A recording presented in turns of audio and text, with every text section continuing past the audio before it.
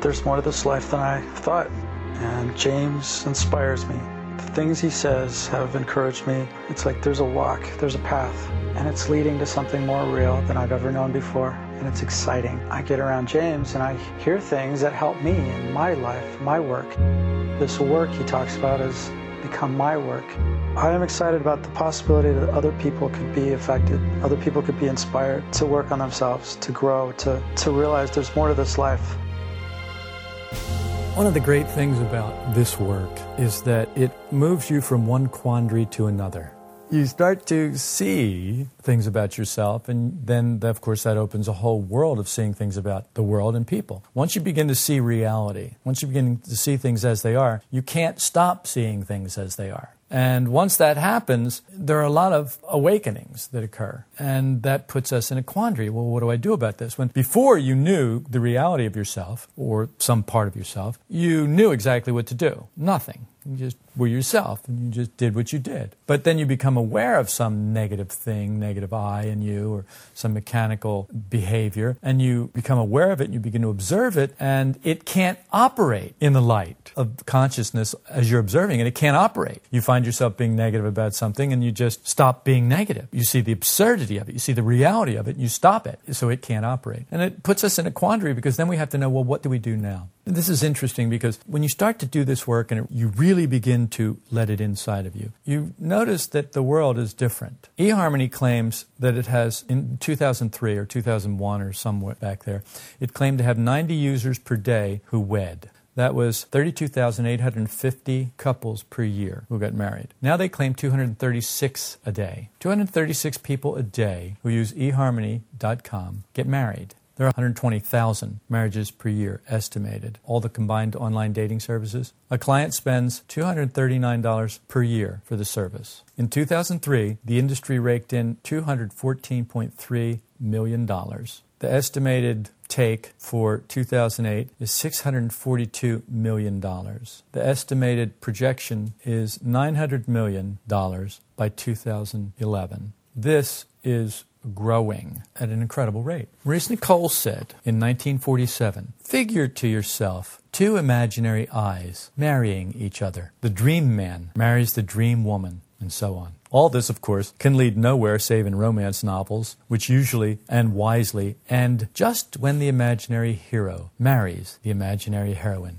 Obviously, a difficult starting point, suggesting difficult situations in the future. But that's where the novel ends. And for those of you who have read romance novels and have been addicted to romance novels, and of course I'm looking at you, you know that they all stop there. They all stop at happily ever after. And the only way to keep it happily ever after is if there's no ever after, if the book ends right there. And all of the difficulties of a relationship are never dealt with. They're never faced. So eHarmony is a romance. It's just a romance novel. And what they're saying is, look, 236 people a day get married. Now, I don't know whether that's 236 people means they're counting each couple twice, or it's 236 couples. So since it's 236 people a day, my guess is it's half that, actually, because those two people are a couple. But still, you know, it's good business to expand the numbers and make them look better, because then we all go, oh, that's a better chance for me. The divorce rate in the United States is, depending on who you listen to and which statistic you look at, is between 41 and 50% for the first marriage. And for the second marriage, it's between 60 and 67%. For the third marriage, it's between 73 and 74%. So 3/4 of the people who get married for the third time get divorced. Between 60 and 67% of the people who get married the second time end up divorced. And the people who get married for the first time, between 41 and 50% end up divorced. Hope springs eternal in the human breast. Alexander Pope, 1733. It's interesting. This whole thing, you look at this, the people who get married for the third time, with the divorce rate 73 to 74%, they were hopeful. I remember one time watching Mickey Rooney on TV, and he was being interviewed on some talk show. This was a long time ago. And he had just gotten married for the 5th time, and people were kind of scratching their heads. Well, there's a lot of times to get married. He says, yeah, but can't you see that I really believe in marriage? I really believe in marriage. And so his sales pitch was he got married for the 5th time because he really believed in marriage. And the truth is, he didn't believe in marriage at all, because if he had, he wouldn't have gotten divorced the first time. But he believed in hope. That's what he believed in. He really believed in hope. He didn't believe in marriage at all. He believed in hope. He believed that, well, maybe this time Researchers found that there's a certain part of the brain clusters, called the amygdala or something like that. I'm not really good at these scientific names, but we'll call it the amygdala brain clusters, which help form and store emotional memories, and the rostral anterior cingulate. It's another set of brain clusters, another part of the brain. And these areas help regulate emotional responses. They're stimulated when people are optimistic. Optimism stimulates these brain clusters that help form and store emotional responses. They found that these same brain clusters, when they're not functioning properly, then what we have is depression. So on one hand, you have optimism. On the other hand, you have depression. This work would say, well, yes, that's called the pendulum. On one side, you have optimism. On the other side, you have depression. But it's only in the middle, when your whole brain is working properly, when all of the clusters are working properly together, that you have something between optimism and depression. And it's called reality. Well, we don't know anything about that because we swing on this pendulum constantly. So we have to be told about reality. We have to be told there is such a thing as reality apart from our perceptions. Because all of this optimism and depression really is a matter of perception. It's a matter of how you perceive the world. We know, the work says, that some people have a very large negative target and some people have a very large positive target. In other words, impressions come in and one will have a little pie tin that's negative, but a trash can lid that's positive. And they're dish antennas. So imagine a dish antenna the size of a pie tin and a dish antenna the size of a trash can lid. And one positive, one negative. And the impressions are coming in, but where they land, you collect more positive and fewer negative, or more negative and fewer positive, depending upon your dish antenna, your trash can lid, or your pie tin. So it's the same thing. But the interesting thing is it's all mechanical. It's all chemical in the brain. The brain triggers optimism or depression, chemically based optimism or depression, and it's based on acquired associations. So we learn these patterns from the time of birth. We begin to learn these patterns from the people around us. We're born into a world of sleeping people, and we learn how to sleep from the people around us, teaching us 24/7 how to sleep and what to do while we're asleep. And so all these acquired patterns become, you'll notice that depression runs in a family, and they say, oh, well, it's chemical. Yes, it is chemical. It's chemical not because the chemistry is stimulating the depression, but because the chemistry is based on acquired associations. And once those associations are acquired, it stimulates the chemistry, stimulates that part of the brain, and then you're depressed or you're optimistic. Of course, we have it just the opposite way. We have it all turned around. Rarely, we may experience a momentary trace of real I in cases of extreme fatigue, war, when suddenly an access of force comes. Or you've heard about the stories about how a mother will be in an automobile accident and she'll open a door or lift up a car or do something, get her child out. Just some superhuman feat. And that would be impossible under any other circumstances. This is what we're talking about. We're talking about rarely we may experience a momentary trace of real I in cases of extreme fatigue, war, when suddenly an access of force comes. We're in great danger in other strange ways not easily classified. We don't know how this happens all the time. But we know that every once in a while, very rare, but every once in a while, we get a momentary trace, a taste, just a whiff of real I. The rest of our lives are passed immersed in sleep, where we identify with everything outside and inside us. But this rare momentary trace of real I. And then the rest of our lives, just this complete sleep, where we're totally identified with everything outside of us and everything inside of us. A thought comes up, we're totally identified. A feeling comes up, we're completely identified with it. Someone comes in the room, we completely identify with them. It's that person, we hate them. It's that person, we love them. We take absolutely nothing into consideration about the person, about the moment. It's all based on what we've acquired because we're asleep. Why? In Isaiah chapter 29, verse 10, it says, "For the Lord has poured over you a spirit of deep sleep."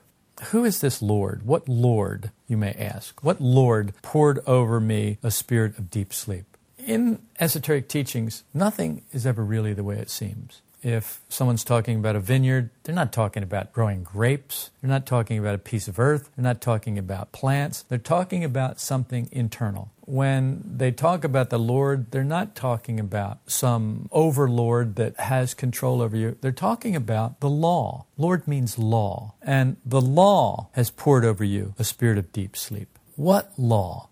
Nature has a use for us. You realize that. Nature has a use for us. The same way that nature has a use for grass, for trees. Nature has a use for rabbits, for coyotes. Nature has a use for everything in nature. Everything that goes to make up this organic film that coats this planet has a use under the law of nature. But in order for you to be used by nature, that law has to pour over you a spirit of deep sleep. So when Isaiah said this or wrote this, what he was saying is, look, the whole earth, all of the people on the earth are asleep. There's this spirit of deep sleep that's been poured over people on the earth by the law of nature. And people misunderstood that. And so they read that. They don't read that now. That makes perfect sense. You look at how nature works. You look at the fact that you cannot be used for nature's purposes if you're awake. You no longer operate under nature's laws. Some people wake up just a little bit and they stop killing other people. What an amazing thing. Imagine a human being that doesn't kill. You don't even know any. I mean, okay, maybe you know a couple. But you don't know many people who don't kill. They kill something. They have to kill something because of who they think they are. Because they think that they are the crown of creation. They think they're so wonderful. They think they're so much better, so much superior than all other life forms that they feel that they have the right to kill whatever they want, whenever they want, to dominate whatever they want. That that's their right as superior beings. This is sleep. It's a condition of sleep, because only in sleep can you imagine that you're something that you're not. If you're awake, you don't imagine that you're something that you're not. When you're awake, you see your nothingness. When you're awake, you see your powerlessness. When you're awake, you see that you don't have the ability to do. It's only in our sleep that these dreams, these nightmares occur. Also, in Matthew chapter 13, verses 10 through 15, it says, the disciples came and said to him, "Why do you speak to them in parables?" And he answered and said to them, "To you it has been granted to know the mysteries of the kingdom of heaven, but to them it has not been granted. For whoever has, to him shall more be given, and he shall have an abundance. But whoever does not have, even what he has shall be taken away from him. Therefore I speak to them in parables, because while seeing they do not see, and while hearing they do not hear, nor do they understand. And in their case, the prophecy of Isaiah is being fulfilled, which says, you will keep on hearing, but will not understand. And you will keep on seeing, but will not perceive. For the heart of this people has become dull, and with their ears they scarcely hear, and they have closed their eyes, lest they should see with their eyes, and hear with their ears, and understand with their heart, and return, and I should heal them." To heal means to make whole. When you can't see with your eyes, you're not whole. When you can't hear with your ears, you're not whole. When you can't understand with your heart, you're not whole. If you could return to your source, you could become whole. That's really what this work is about. Getting us to return to our source, getting us to come to grips with, to come in contact with, to make a reality, to draw closer to real I, until we can actually realize real I. All we can do is talk about this theoretically right now, because it's a far-off goal for us. But it still needs to be talked about, because we need to know in which direction it lies. And we need to know in which direction seeing less and hearing less lies. We need to understand that so that we can have an idea of which direction we want to travel in, which direction we want to move in, which direction we want to face. I've said to you many times, if you hate somebody, if you have a problem with somebody, of course we don't say hate. We like to change the words so that we seem much more noble than we actually are. This is all part of the sleep, all part of the illusion. We change the words because we think by changing the words that actually changes the thing. For example, we change words. What do they call war now? Conflict, blah, blah, blah, blah, blah, blah. What do they call murder? Well, it's just a police action. Well, it's just a conflict. Well, it's just this or it's just that. It's murder. People murdering other people. Well, but it's for their own good. Yes, we're murdering them for their own good. What has changed? People have been doing this since they first picked up a rock or a bone and cracked somebody else's skull because he took more of whatever the other one wanted than this one thought he should.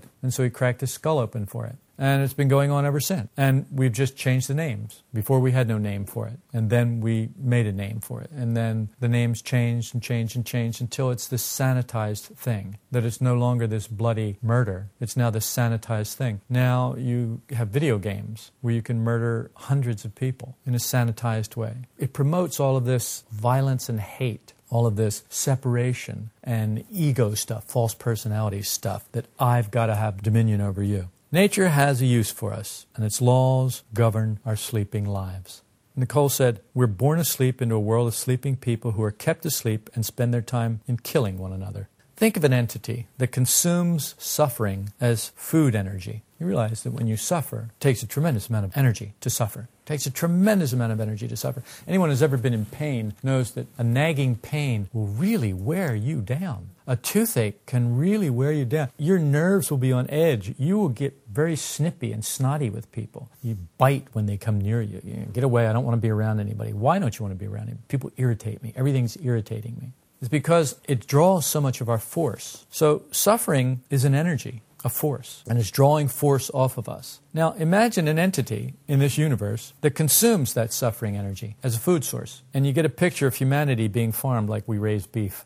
And so what does it matter to the great law of nature, whether a whole species goes extinct or not? It doesn't matter. In the big scheme of things, it keeps on going. It adapts. It simply adapts one way or another. Something else fills that space. Somebody brought snails to California because they wanted to have escargot. And because there was no natural enemy here for snails, now we have a plague of snails. And we're poisoning the earth and all the other insects to try and get rid of the snails. Because somebody brought snails here without bringing their natural enemy to keep them in check. Because nature has a way of keeping things in check, keeping things in balance. So now we are the natural enemy of snails.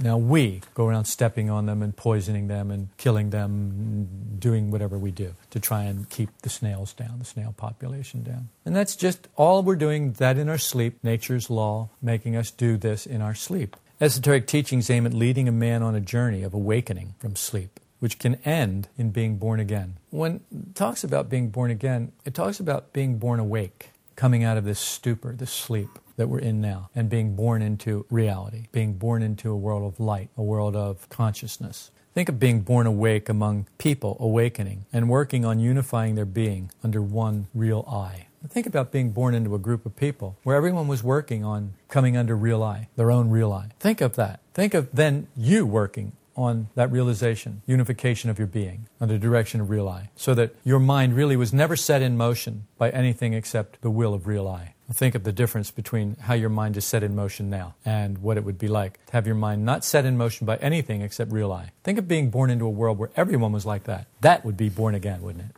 And that's what this is talking about. This isn't possible for everyone, but it may be for certain individuals. We're talking first fruits, what we're talking about. The first fruits always fetch the best price because they're the first fruits. They're the first to ripen. There may be a whole tree full of green fruit or unripe fruit, but then in a certain season, there'll be fruits that ripen first. And those are picked before all the other ones ripen, and they're sent to market, and they fetch the highest price because people have been waiting for them, and they're willing to pay for them. But then when the whole crop comes in, the price goes down. So essentially, that's what we're talking about here. We're talking about a kind of a first fruits of people. Perhaps someday much of the fruit on the tree will ripen, but right now, only a few can. Why?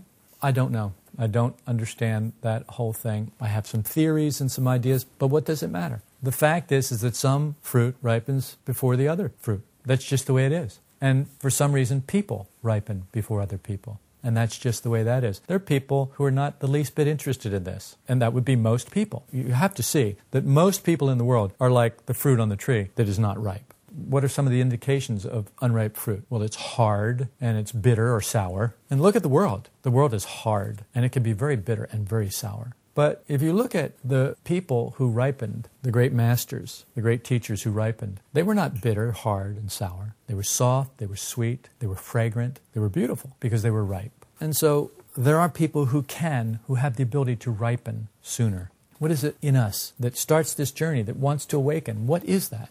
Eyes with the most understanding. Eyes with the most understanding get together and they say, let's go for it. Let's do this. Not all our eyes are at the same level. There are eyes in you, there are fragmented parts of your personality that are so negative, so dark, so nasty, so murderous, so treacherous that you don't even want to know they exist. It's one of the big problems we have with self-observation. We don't even want to see them. We don't even want to acknowledge that they are part of us, which is exactly what fragments us. The fact that we're willing to divorce ourselves from them, to push them away from us, that is what makes them what they are. Where they have a place. It's just that when they're out of place, they become treacherous. When they're in place, they're just small eyes that don't understand. But if they can be directed, properly directed, if they could all come into the will of one real eye and be properly directed, they would take their right place and things would be fine. We'd function properly. But because we don't have that, you have one eye who gets to be boss for a couple of minutes and he beats the crap out of all the other little eyes. No, you can't do this. You can't have that. And pushes them away. And then, of course, their response is negative.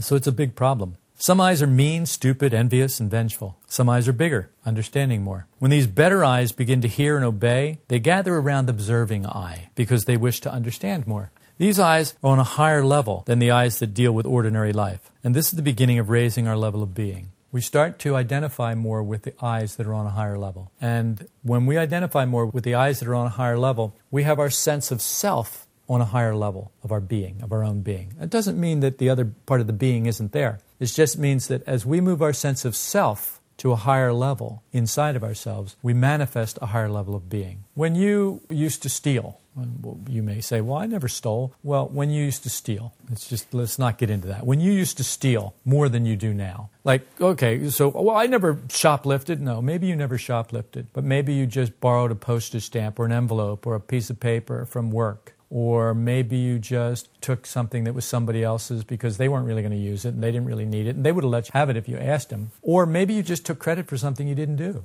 Maybe you just stole credit. Maybe you just stole what belonged to someone else. Maybe someone else deserved the credit for that, but you took it instead. You stole. So when you used to steal more than you do now, those were smaller eyes that didn't understand. But now that you've heard these things, you'll think twice before you steal. Maybe you'll think twice before you take credit for something you didn't do. Maybe. But you would have to be awake. That part of you would have to be awake to see that, to be able to see, oh, that's stealing. Taking credit for something I didn't do is stealing. If you were awake, if you were in a better eye that could see that understood that, you wouldn't do it, would you? That's my point.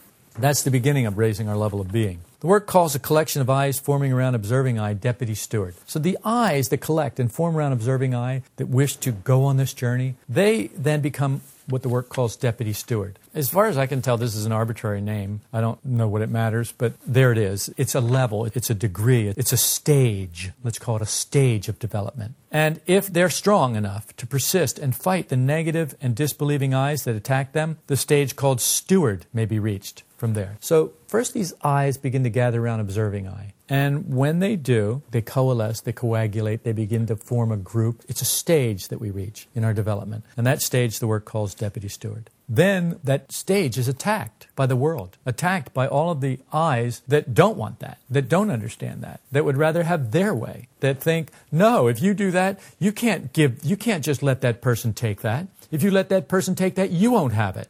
Those little eyes win out. And those little eyes attack that state, that understanding that wishes to do something higher, but the little eyes say no. It wishes not to respond unkindly or negatively toward a person who has been ignorant to you. But the little eyes get your mouth, and the next thing you know, you snap back. You're a smart aleck. You come back with some snappy response, or you put them down, or you take a jab at them, or you hurt them in some way. In other words, you're violent. You respond with violence. And the observing eyes, the deputy steward, didn't win out. Then it can be, if it doesn't form and become strong and be fed and be nourished with these work ideas, it will diminish and you will go back to where you were, which is deep sleep. But if you can persist and fight the negative and disbelieving eyes that attack, then you could possibly reach the stage called steward. This is the order of ascent to real I. You've got to climb willingly. You won't if you perceive yourself coerced. Resentment, resistance, and opposition will alter your course every time. If you allow resentment, resistance, and opposition, if you allow those eyes to have a place in you, if you allow them to work on deputy steward or steward, whatever stage you're in, they will alter your course. You must want it because we're self-developing, so we must try to observe and study history of the different eyes in ourselves. You've got to want to develop, and the only way people want to develop is if they suffer. If your life is fine and there's no suffering in your life, you don't want to develop. You want to just enjoy your wonderful life. But it's when it hits the fan that we then wish to develop. We wish to get into a state where that no longer affects us, where that no longer torments us, where that no longer tortures us and drains our energy and keeps us negative and violent and hateful or depressed or whatever you want to call it. So we've got to try to observe. We've got to try to study our history. We've got to try to study the history of our different eyes, the different eyes in us, the different fragmented bits of our personality. Consider writing your own biography, not an autobiography, but consider writing your own biography. Now think about what I've said, not an autobiography. An autobiography is you write your own story. No, I want you to think about writing a biography. That is, someone else who writes about you. So you look at your life from someone else's point of view, and you lay it out the way someone else would. Your autobiography is going to come out a certain way. You're going to look really good. No matter what happened, you're going to come out all shiny and nice and peachy keen. But a biographer doesn't necessarily do that, especially if the person's dead. The person he's writing about is dead. Of course, today you have to have lawyers to make sure that the family doesn't sue you for telling the truth. But you get the idea. That's all I want is you to have the idea. You're not really writing about one eye moving through time, but you're writing about a history of different eyes at different levels at different times. You see that when we write an autobiography, we think of ourselves as one person moving through time. Well, when I was in first grade, I did this. When I was in second grade, I did this. When I was in third grade, this happened. That's just one person, one eye moving through time, but we're not one eye. If we could actually see the different eyes that came out at different times, we would begin to see a pattern. And if we could see that pattern and write that pattern down, we would have power, because what can be named can be controlled. Though we have no power to make ourselves happy, we do have a very great power to separate from unhappy states when we understand self-observation and non-identifying. You can't make yourself happy, but you do have a great power to separate from the unhappy states, those eyes that make your life miserable. You do have the power to separate from them. But it's only when you really understand and practice self-observation and non-identifying. That is what this work is about. That is our quandary. How do we do that in a world going insane? Often the practical application of these ideas sounds like it's going to be easy. The ideas sound great. When we actually run into a situation or a person who's being a little more difficult than we'd like, we find it's not as easy as we thought it was going to be. If you've hit a snag with some aspect of this work and its practical application in your everyday life, I invite you to write James at solidrockvista.com. Sometimes a fresh perspective is all it takes to get us back on the right track.